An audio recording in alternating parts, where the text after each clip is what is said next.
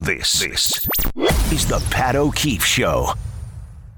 It's been a while since I've been back in the seat. It's been a couple of weeks, an interesting couple of weeks for sure. A lot of good stuff has happened locally in sports in those couple of weeks since I've been behind this microphone. So happy to get caught up on all of it. I remember the last time I was hosting, the Yankees were falling apart. They couldn't hit. They couldn't find a way to win. That has certainly changed in the last week. The Mets were getting all they could handle from the Atlanta Braves. That's division race clearly not settled yet, but a little bit of breathing room for the Mets after winning last night and Atlanta losing. The lead for the Mets now 2.5 games, so things looking a lot better on that front. And then, of course, the last time I was in this chair, the NFL season hadn't started. So, like we do every year, every late summer, early September, we speculate about the teams, especially the New York teams, the Giants and the Jets. And, if everything goes right, the Giants could win 7 or 8 games. And, if all the Jets' young talent develops and Zach Wilson stays healthy and Joe Flacco holds down the fort, maybe they just can show some signs of improvement. But, hey, what a difference 2 weeks makes of the NFL season. You're feeling great about the Giants if you're a Giants fan, and you're feeling good about the Jets. And not that they won the game last week, but that to me is secondary. It's great to get the win. It's great to show progress and win a game. It's great to do anything and win a game because in professional sports, winning is the thing. It's really the only thing that matters. But with the Jets, you want to see progress. You thought before the season you had a lot of young talent on this team. It seems like Joe Douglas has drafted well. The most important draft pick he has made, Zach Wilson, the jury's still very much out on him. We haven't even seen him this year, obviously. But the players that he has put around that position, he seemed to do a good job. And through 2 weeks, the Breece Halls and the Garrett Wilsons of the world and this young talent that has been brought in really does seem to be the real deal. And it seems to give you a lot of hope and a lot of optimism. And then on top of that, to win the way you did last week against Cleveland. So you're feeling good from that standpoint. And then this Aaron Judge thing is, it's fun. And is it starting to get to him? I think it is. He hits the 2 home runs on Sunday, numbers 58 and 59. First game at the stadium this week against Pittsburgh in a game that looked like they were on their way to losing, leading off the bottom of the 9th inning. He slugs number 60. That was awesome. And then from that point on, literally the entire sports world's eyes have been on him. And it just kind of gives you a glimpse. Anybody who watched the movie 61 that Billy Crystal did about 20 years ago about the home run chase between Roger Maris and Mickey Mantle in 1961. It was a very well done movie. There were a couple of factual inaccuracies, but for the most part, the cast was good. The storytelling in that movie was good. And it just kind of gave you a glimpse into what Roger Maris had to go through. And Aaron Judge, from a pressure standpoint, pressure from the media, pressure from, perhaps angry fans who don't want him to break the record. He doesn't have to deal with any of that. Judge right now has a 100% approval rating from the media, from the fans, from all of Major League Baseball. It's also a different world that we live in right now. It's a kinder, gentler world right now, but there's still such a significant amount of pressure every time he steps into the plate. Literally, I've never seen this before, and I know people have remarked on this, so I'm not claiming I'm the first person to notice this, but when he is in the batter's box and the pitcher comes to his set, the entire stadium goes silent, like Tiger Woods standing over a putt in a major. I mean, it's unbelievable. Everybody just wants to be part of this experience, and it's going to happen. I mean, I would be blown away if it doesn't happen. He's got 12 games left this season. I'm starting to think, look, we only have a game and a half left of this homestand. I'm starting to think it might not happen in New York, which would be a shame because he hit number 60 on Tuesday. So then you had Wednesday. He didn't get it there, although he had 2 doubles and a walk. Thursday, he didn't get it. That was the night that we thought he had it in the bottom of the 9th inning. What a story that would have been. He didn't get it last night. He's, 3 at-bats today. He's 0 for 2 today with a walk. Oswaldo Cabrera, the young rookie who hit his 4th home run his last time up to give the Yankees the lead. He's up right now. He's the 6th batter, so 6, 7, 8, 9. So Judge is up 5th, and they are in the bottom of the 6th inning, and the Yankees have a lead over the Red Sox 5-4. But, for sports fans of my age and a little bit younger and definitely older, I know that the world has changed. The sports world has changed. Barry Bonds and Mark McGwire and Sammy Sosa and what they did changed a lot of the quote-unquote special or sacred numbers in baseball history. 61 is still a special one, and it's still a special one in New York. I mean, if you think about the American League players who have hit 60 home runs in a season, 3 of them, all of them Yankees, all of them right fielders, Ruth and then Maris and then Judge. So it is still a very special number. And, growing up in New York, my father, who's like 72 right now, in his 70s, grew up a Yankee fan. I grew up a Yankee fan. Try to keep it down the middle now, but I get called out on it every once in a while. But grew up a Yankee fan. My father grew up a Yankee fan. And, I grew up in the 80s when the Yankees never went to the playoffs. They went in 1981. I was 2 years old. They didn't go back to the playoffs again until 1995 when I was a junior in high school. So I never grew up seeing the Yankees, and I was always jealous of the people of my father's generation who got to watch, Mantle and Maris and Yogi Berra and be a part as a fan of that home run chase in 1961. It really did seem like the most amazing thing to experience as a fan. And now, fans and baseball followers of all ages are getting to experience it in New York right now, a player of the same franchise of the player who set the record in 1961. It's a very cool thing. And at 43 years old now, for me, I can still appreciate it as if I were 12 years old or as if I were 15 years old. And it's a lot of fun. Every time Judge gets into the batter's box, I kind of stop doing what I'm doing.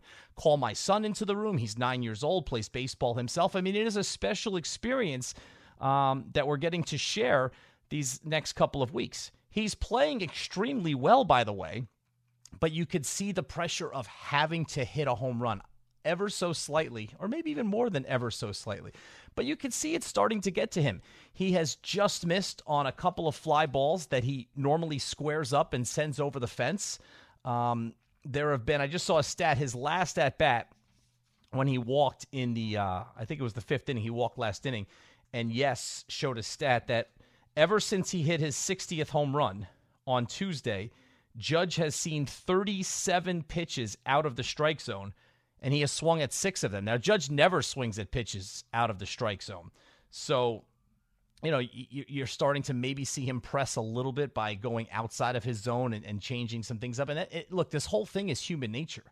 I mean, again, I can't imagine the stress or the scrutiny, because Judge has done a great job, and I do strongly believe this is who he is. He's a guy who, wants to win baseball games, and he wants to help his team win baseball games, and he's the best player in Major League Baseball right now. When you combine everything he does, hitting for average, fielding, he's a terrific base runner. I mean, he's the best there is in Major League Baseball right now, and he wants that to project onto winning. But here he is smack in the middle of what is an individual accomplishment, and frankly, it does seem to be a little uncomfortable for him. So, you hope from the Judge standpoint, he gets 61, he gets 62, he takes the pressure off, and then he can kind of go back to doing what he was doing to get to this point. And Judge will like this, and Yankee fans will like this, while this has been going on, this pursuit of 61, the Yankees have kind of found themselves again. And ultimately, that's going to be the most important thing to come out of this season. I mentioned, and I don't remember the last time I was on the show, it might have been Labor Day. It's been a couple of weeks since I was here. Again, the Yankees were falling apart at that point. They had absolutely no lineup. There were the days of Oswald Peraza starting at shortstop. You had just called up Oswaldo Cabrera, although he's proven himself and he's still here. Donaldson was out. LeMahieu was out, and he remains out. Rizzo was out. Stanton was out. Bader was out. I mean, it was a who's who of guys who were not available, and the Yankees were throwing out lineups with Judge, maybe 2 other marginal Major League Baseball players, and a bunch of guys who really didn't belong in the majors, and they were literally falling apart before our eyes. Well, the Yankees have found themselves. Stanton's back. He's still rusty. Had that big home run the other night. Josh Donaldson and Gleyber Torres are both hitting right now, and that's huge. Harrison Bader, in a very short amount of time, has proven to be everything that Brian Cashman wanted him to be when he traded Jordan Montgomery for him in that controversial trade deadline day trade. And then you have Anthony Rizzo back in the lineup as well. So more importantly, they're winning. And it's not a coincidence. Those guys come back. You have a representative starting lineup every night, and you're starting to win games. So that has been happening while this Judge home run chase has been going on. And that's really important for the organization, because if all the attention was on Judge, and look, all the attention's going to be on Judge until he has 62 home runs. And then he can exhale. He can maybe even take a day off at that point. But he's at the point now. He can't take a day off. Aaron Boone said, I think before this game, he might give him a day at designated hitter. He's got to take every single at-bat. He's leading off every single game, and literally all eyes are going to be on him until he surpasses number 61. But if that was happening and the Yankees were struggling and losing, that would make this situation so much worse and put so much more pressure on him. So the fact that his teammates are kind of picking him up right now. Pitching's been solid. I'll get to Garrett Cole and his performance last night and what that could mean for the Yankees going forward. But overall, the fact that the Yankees are starting to find themselves. They have moved their lead over Toronto and Tampa Bay back to 8.5 games in the American League East. They look like they're going to hold on and clinch this division title, get that first-round bye into the ALDS, get 5 days off at the end of the regular season, and be able to set themselves. Now the last piece is to have Judge surpass this number so things can kind of return to normal, and you can work on getting the rest of your roster back intact for the postseason. And that's the position the Mets are in right now. Now, things are still more tenuous for the Mets. Obviously, a much better team chasing them, but the Braves, after not losing a game, it seemed, for 4 months, are starting to stub their toe here or there. And now the Mets have this 2.5-game lead. There's only 2 weeks' worth of games left in the regular season. The Mets are getting their roster back intact for the stretch run and, more importantly, for the playoff run.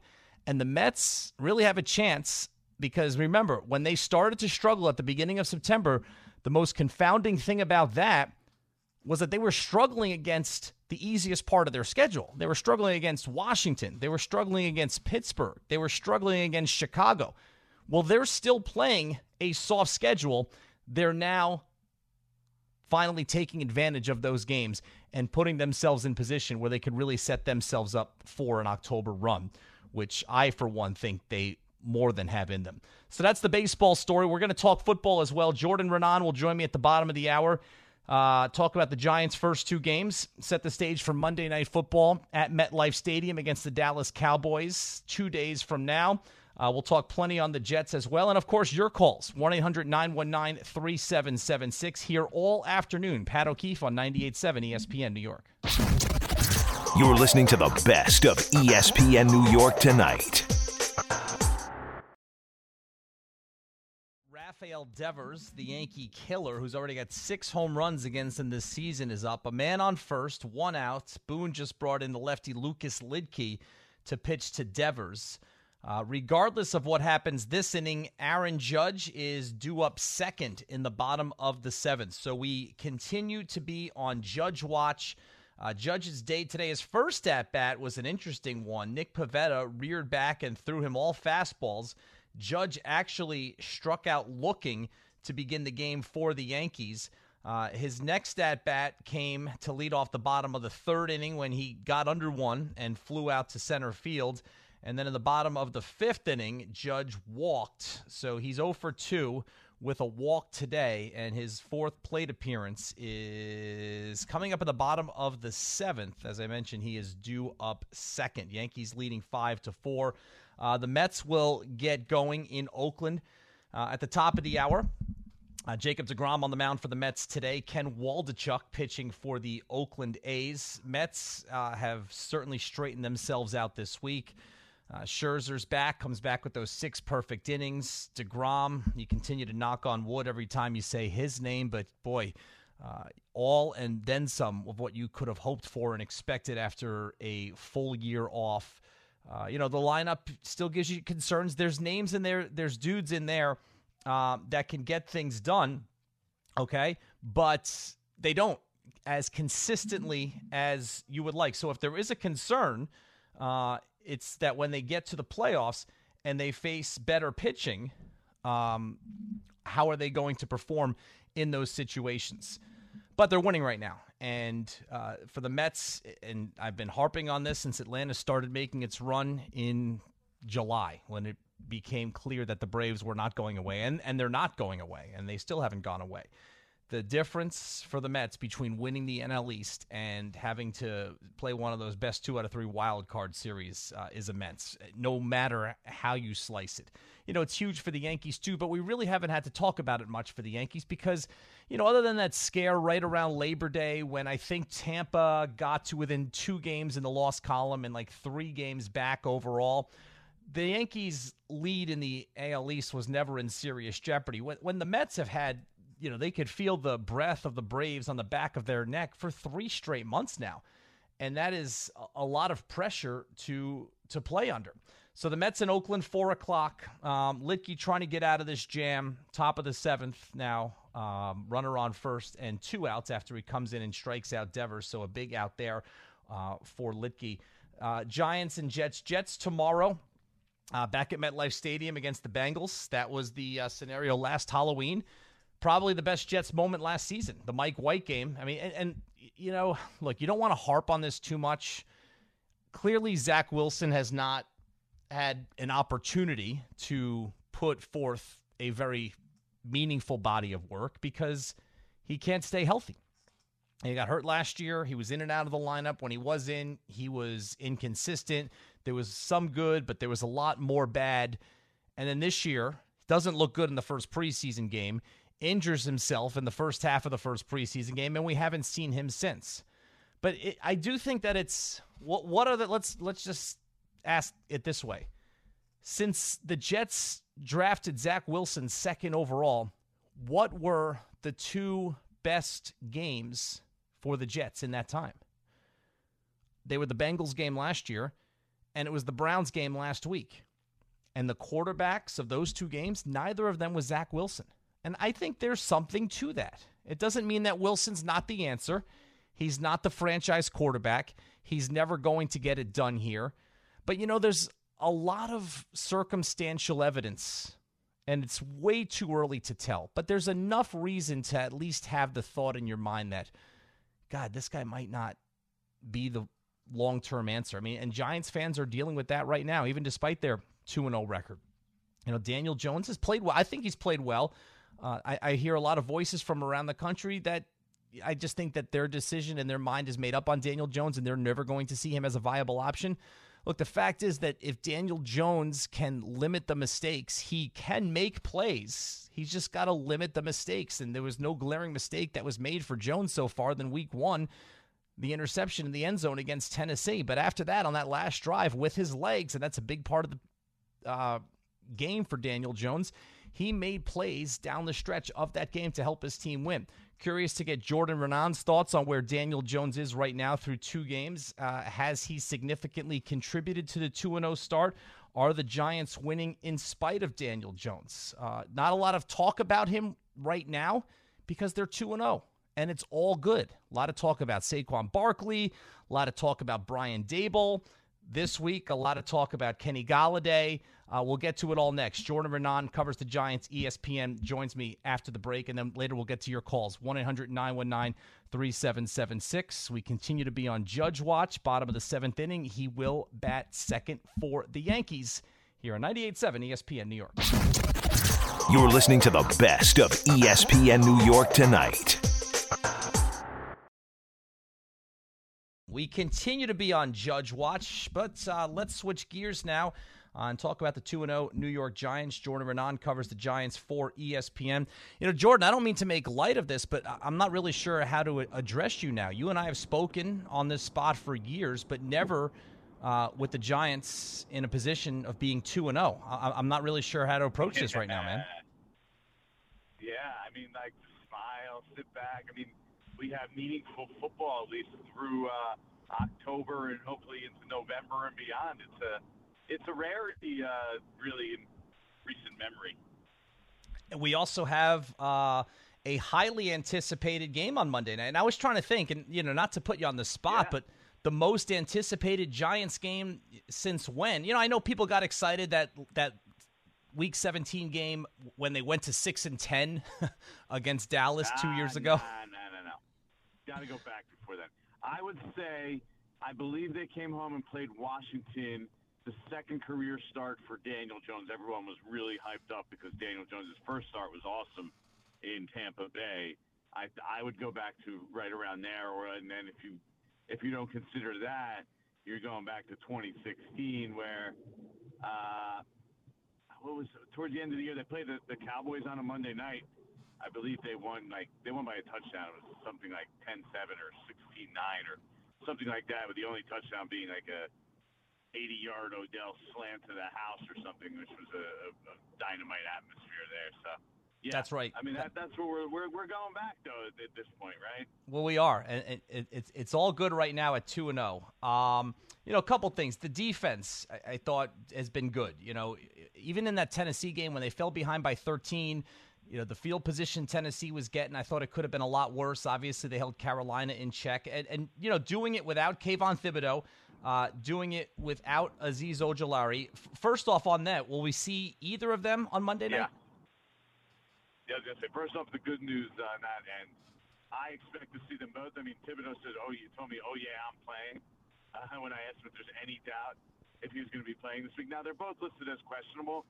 But both guys say they're playing, and so barring a setback, I think you expect the Giants to have both their pass rushers back, which is a huge boost because, the fact that they've been able to play that well without their two top pass rushers is, that says a lot about the defense. They've allowed 36 points in 2 games, so you allow 18 points a game in the NFL. That's a really good number. So they've gotten off to a good start, and now you're adding 2 quality edge rushers to that defense. It gives you hope that this can turn into a pretty good Giants defense moving forward, and they'll get tested soon enough because this isn't the week maybe that Thibodeaux and Ojulari are set to shine, or even next week when they're playing the Bears and Justin Fields, right? But then they got Aaron Rodgers and Lamar Jackson. Like those weeks, that's when in order for them to be able to hold up defensively, that's really when you're going to need Thibodeaux and Ojulari at full strength. Overall, what would you say about the defense and how much of a difference has Wink Martindale meant here? He's been a huge difference. He's been their biggest offseason addition so far, right? That defense is not overly talented. They were starting Jihad Ward and O'Shane Ximenez as their 2 starting edge rushers. And they held 2 teams to 36 total points, like I just said. That's pretty darn good, the way he's been able to scheme up pressure. The biggest 2 plays of the game last week, defensive plays. He brings 5 pass rushers, right, which is obviously a blitz. But, the number of defensive backs that he's bringing from different spots. On the final play, which was a sack by Julian Love, 3 of the 5 rushers were safeties, right? 3 of the 5 rushers, think about that for a second, were safety. So that just goes to show you that first of all, this is what he does, but this is him, finding ways to make it happen even when he knows he has limited personnel and the talent level he's working with is not what they would hope it would be in regards to, natural pass rushers. You mentioned we're talking with Jordan Raanan, who covers the Giants for ESPN. The good news, or it seems, Thibodeaux and Ojulari on track to play Monday night.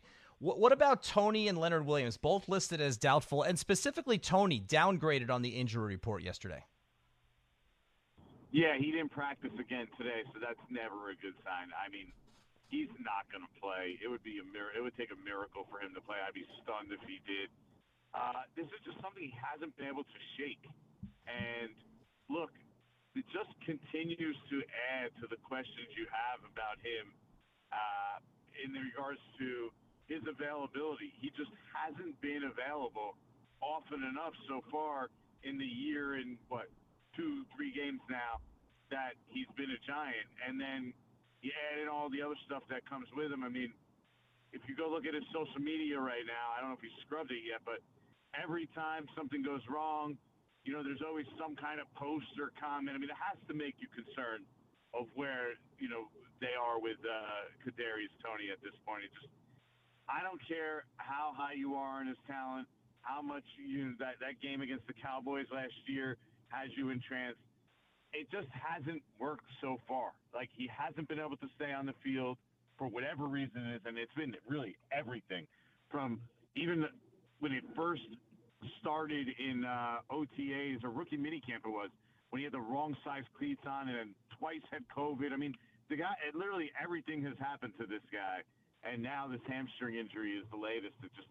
It's been nagging now for several weeks. We thought he was getting healthier and it went away going into week 1, but now it came back this week, and it looks to be a problem. And who knows when he gets back on the field? Hamstring injuries, as we've seen, Pat, are fickle injuries and problems to deal with. So who knows right now? Well, especially for a guy whose entire game is explosiveness, so it would be nice to get an opportunity to see that. What about Leonard Williams? What's his status? Yeah, he didn't practice this week now. You're talking about a guy who's never missed a game, and when it looked like last year he was going to miss time and be out for an extended period with an elbow injury. It was the end of the season. Their season was lost. He could easily thrown in the towel and then had, just rested that injured elbow. But he played even though he was supposed to miss several weeks. So I'll leave like the slimmest of slim possibilities he plays on Monday night, but it sure doesn't look like it. We didn't see him at all this week at practice. So I would expect them to be without Leonard Williams. So even better that they're getting back Thibodeaux and Ojulari, because Leonard Williams is their best defensive front seven player by far. Jordan, what's your take on the Kenny Golladay situation? Going back to his lack of playing time on Sunday and then his comments when asked about that and how he handled that in the aftermath this week. Yeah, look, the thing is, Kenny Golladay he has not looked explosive since, the start of training camp. You could tell this probably wasn't going to work out. I give Brian Daboll credit.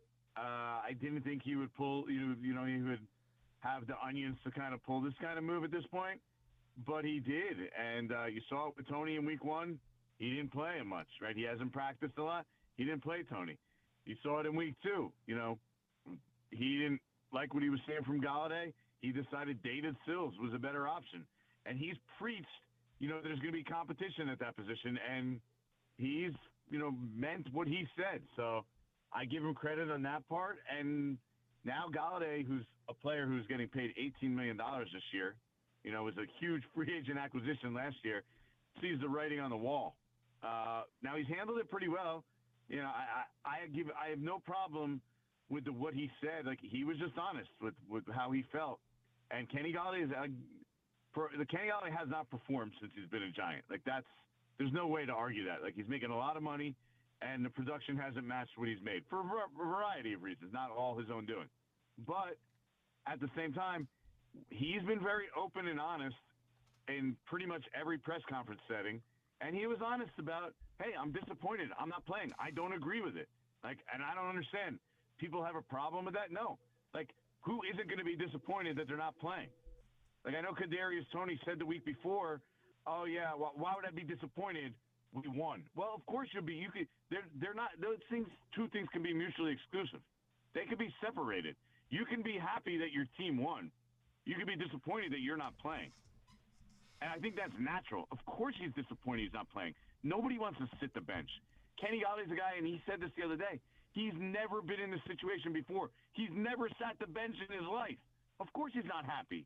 So as long as it's not a problem in that locker room, and it doesn't seem to be, then I don't see the problem with Kenny Golladay saying what is obviously true and what's honest and on his mind. So, well, I completely agree with that. I think that situation's in. I agree with your take because, how often do we and fans say and complain that athletes aren't honest? And this guy was asked, are you disappointed? And what's he supposed to say? No, I'm happy I played 2 snaps. So I completely agree with that. Yeah, I agree. And I actually thought when people were like, yeah, Toney said the right thing, how could he be disappointed? What a stupid question. And I was the one who asked that question. Like, are you disappointed that you only played 7 snaps? He said, how could I be disappointed? We know that that's not how he feels. He wants to play. Like, nobody wants to sit and watch. These guys are prideful. He's been a star. He's been a great player, his whole life. He's not used to sitting on the bench. And if you watch him stew on the sideline, you realize, of course, he's upset and disappointed he's not playing. But to your point, it's not affecting the team. So, Daniel Jones, he's 2-0 right now. Some mistakes, got away with some mistakes. How would you sum up his first 2 games? I think he's been okay. He's been, B- ish, C+, somewhere in that range. Like, obviously that interception in week 1 was a bad play. He threw a bad pass at the end of the first half this past week, but Daniel Jones has been under a lot of pressure. By next-gen stats, it's like 51% of his dropbacks he's been pressured so far this year. That's the most of any quarterback in the NFL. So the protection thing is still something that limits this offense. Like, we have to keep that in consideration. He's not going to just be able to go out there and sling it around for 350, 400 yards. Like, they're not built for that. We have to be honest. What weapons does he have on the outside right now? We've seen Golladay is not what they thought they were getting. Kadarius Toney obviously can't stay on the field, right? Can't stay healthy. So, like, what is he really throwing to? Sterling Shepard, David Sills, and Richie James? So I think we have to be honest when we're talking about Daniel Jones. Now, I don't think he played a great game against the Panthers. I thought he played better against the Titans, even though he made that bad interception. I thought he played better against the Titans. But, again, it's much of what we've seen the first 2 years. There's some good stuff, some bad stuff. Nothing that really blows you away at this point. Where do you stand on that, Pat? I'm always curious what people think about him. I think it's a great point about the lack of weapons. Because what was it, last year when Ingram was still here and they brought in Golladay, the word was, well, he's finally got weapons around him. But now he doesn't have those weapons now. But what he does have around him right now is did he even have them last year? I think they're more no, he didn't. Weapons by name than they are, Correct. Than they really are by what they produce on the field at this point. Oh, no question about it. We didn't know Golladay was going to be as ineffective as he was. You thought you'd get a lot more out of a first-rounder in Kadarius Toney, and outside of the Dallas game, you didn't get that. But the offensive line seems to be a big upgrade this year, and I think it's allowing him to do more. I agree with you. I thought he was really good outside of that awful interception against Tennessee. I thought he was really good leading that final drive, and they allowed him to do what he can do, which is make plays with his legs. Yeah, that's the thing we can't discount is when it came down to the biggest moments in those 2 games, they went down the field and they scored on those drives. And 2 of the biggest plays were in Tennessee, 4th and 1, they called a naked bootleg and Daniel Jones ran for a first down, right? And then this past week, they're going to ice the game and they're going to end the game. 3rd down, Daniel Jones makes a play with his legs. So I do have to give him credit on that, and that's partially why I say B+, C+, and I think he's played above average so far. Overall, though, Jordan, it seems like with Dable here, and look, they're 2-0, so of course you're going to feel this way. But look, I'll be honest, I was at his press conference, and I liked him from the first moment. I thought he was hilarious that day, and I thought he has just had the right tone since then. Now, you have to prove that you can coach, but there just seems to be, between him and Wink and Saquon being healthy, there seems to be a quiet confidence around this team. I think that's fair, and you know what creates that? And we sat here, and Dave Gettleman told us about culture this, culture that. Well, you know what creates a good culture, in my opinion? Winning. Yeah. Winning creates a good culture, and that helps everything. So the fact that they've been able to win, think about the credibility that it buys Brian Dable, right? It's one thing to sit there and preach whatever it is you're preaching, and him and Wink Martindale and the entire Giants staff, and then you're going out and you're losing. Now, at first, people are, they have the confidence in you. They're going to be like, okay, we're going to do what he says. It's going to pay off. We have confidence that they know enough, that they're experienced enough that this is the way it's going to be. But if you go and then you win games, it's sort of validation of everything they're preaching, right? Whatever Brian Dable has been preaching, and it's discipline, poise, and smarts and toughness, right? Like if he's preaching those things and then they're going out and winning games, they're like, oh, you know what? This formula of what he's preaching is working. And so they've won their first 2 games. So I do think it gives them confidence to say, hey, you know what? What this guy is doing is working. What we're doing is working. We can win here now with what we're doing if we continue to do it. And I spoke to Saquon about this after the game the other day. And what he said to me was, no one thought we were worth a damn, but, we're just going to keep going out and doing what we're doing and stay focused. And if we do that, we can keep winning. And it just shows you that the confidence that they have in really the culture and the system that has been instilled here in them. Let me get one more on Saquon. And you kind of pointed this out to me for the first time over the summer when we were talking. The idea that, look, he's in the last year of his contract. Giants don't know if he's going to be here, and they obviously need him. Giants are going to ride him, or at least they should ride him. And he wants that because he wants the next contract. And it seems like that's working, and it's mutually beneficial right now. Yeah, they're all motivated for him to have a big season. It's good for everybody, right? It's good for the team. It's good for the organization. And it's good for Saquon Barkley individually. So I just think that everything's aligned. And you mentioned the offensive line being improved. The biggest improvement on the offensive line to me, and I think it's shown, I thought this in the summer, and it's really showed during the games, is that this is a better run-blocking offensive line than it is pass-blocking offensive line. So everything is sort of aligned for the whole offense and everything to run through Saquon Barkley. And especially with the way that the wide receiver situation has turned out right now, right? They don't have big weapons. And they're if you line up their weapons right now at the receiver position and include tight end, I mean, they're in the bottom 5 in the league. Easy. I haven't gone through everyone, but easily in the bottom 5. So again, everything is tilting towards we have to rely on Saquon. This is where our offense needs to run, and that's why it just makes sense for the Giants to do it. And Saquon's all for it because this is a contract year for him. He knows this is make or break for him. Yeah, I mean, it's not like this is a team that had high expectations, so whatever way you can do to get it done. And through 2 games, they're doing that. Jordan, great stuff as always. As I mentioned, interesting chatting with you with this team 2-0. We'll see if they can keep it going on Monday night. Thanks a lot, man. Pat, if you're on next week, we can do it again because they were with a winning record. I could guarantee that, okay? There you go. Bold prediction by Jordan Raanan. Giants will have a winning record going into week 4. Thanks a lot, man. Thanks, man. Appreciate it. All right, always great catching up with Jordan. While we were chatting, lots happened in the Yankee game. Judge was due up second in the inning. Yankees hit a home run. Unfortunately, it was not off the bat of Aaron Judge. He struck out. The next batter was Anthony Rizzo. He hit a 2-run home run. Yanks have a 7-5 lead in the bottom of the 7th. And now the question is, can they get the lineup around to get Judge one more at-bat in today's game? You're listening to the best of ESPN New York tonight. Right now, the Yankees lead the Red Sox 7-5.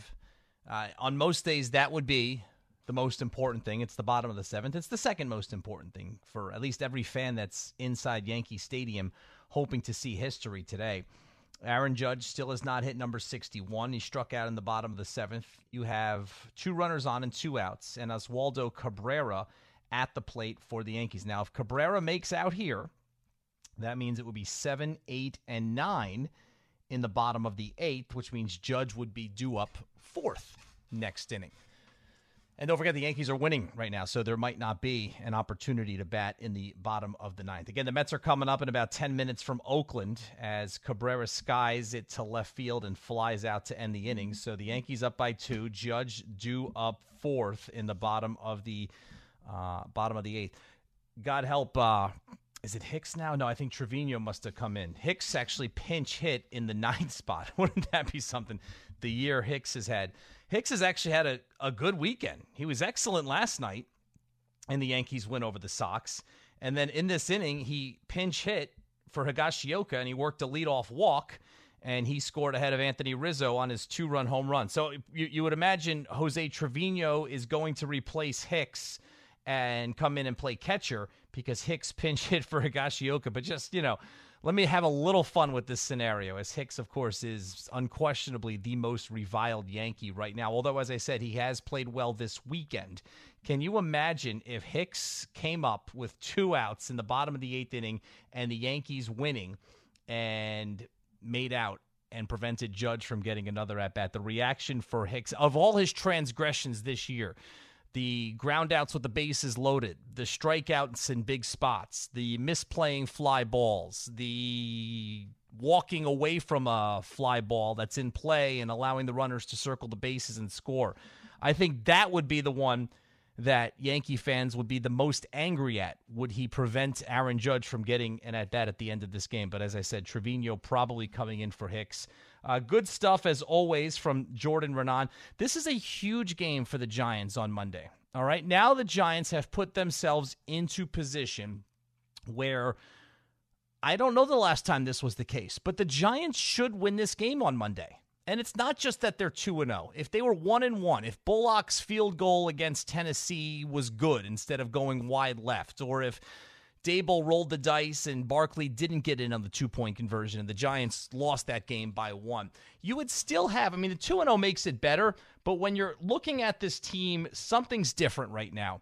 You would still have a better feeling about this Giants team than really at any point in a very, very long time. And you would still feel that, all right, Monday night against the Dallas team that has a depleted offensive line, has their backup quarterback playing, and frankly is not that great of a team to begin with, even if Dak Prescott is playing. You add all of those things up. This is a game on Monday night that the Giants should win. They should win this game. Every expectation should be that the Giants win this game on Monday night. All right? And at some point, and I've been sitting here for years during this whole stretch of ineptitude for both the Giants and the Jets. And the Knicks, we can throw them in too. And, at a certain point, whether you're on this side of the microphone or you're listening and calling in or whatever, if you're following these teams, at a certain point, you get tired of talking about the baby steps. At a certain point, the expectation has to be to actually win the game. It's got to be to win the game. And the expectation for the Giants on Monday night, they're calling for the whiteout, all right? I know Giants fans historically don't like Monday night games because you probably don't get home from MetLife Stadium until about 2:30 in the morning. But if there's a game on Monday night that's worth going to, it is this one on Monday night because they're 2-0 and they're favored and they're playing a team that they should win. The expectations are now there.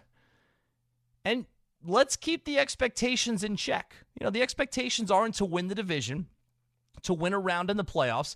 The expectations at this point in time are for the Giants to beat a Cowboys team that has a porous offensive line and is playing with their backup quarterback and does not have as dynamic weapons as they have had in recent years with Amari Cooper and others no longer there.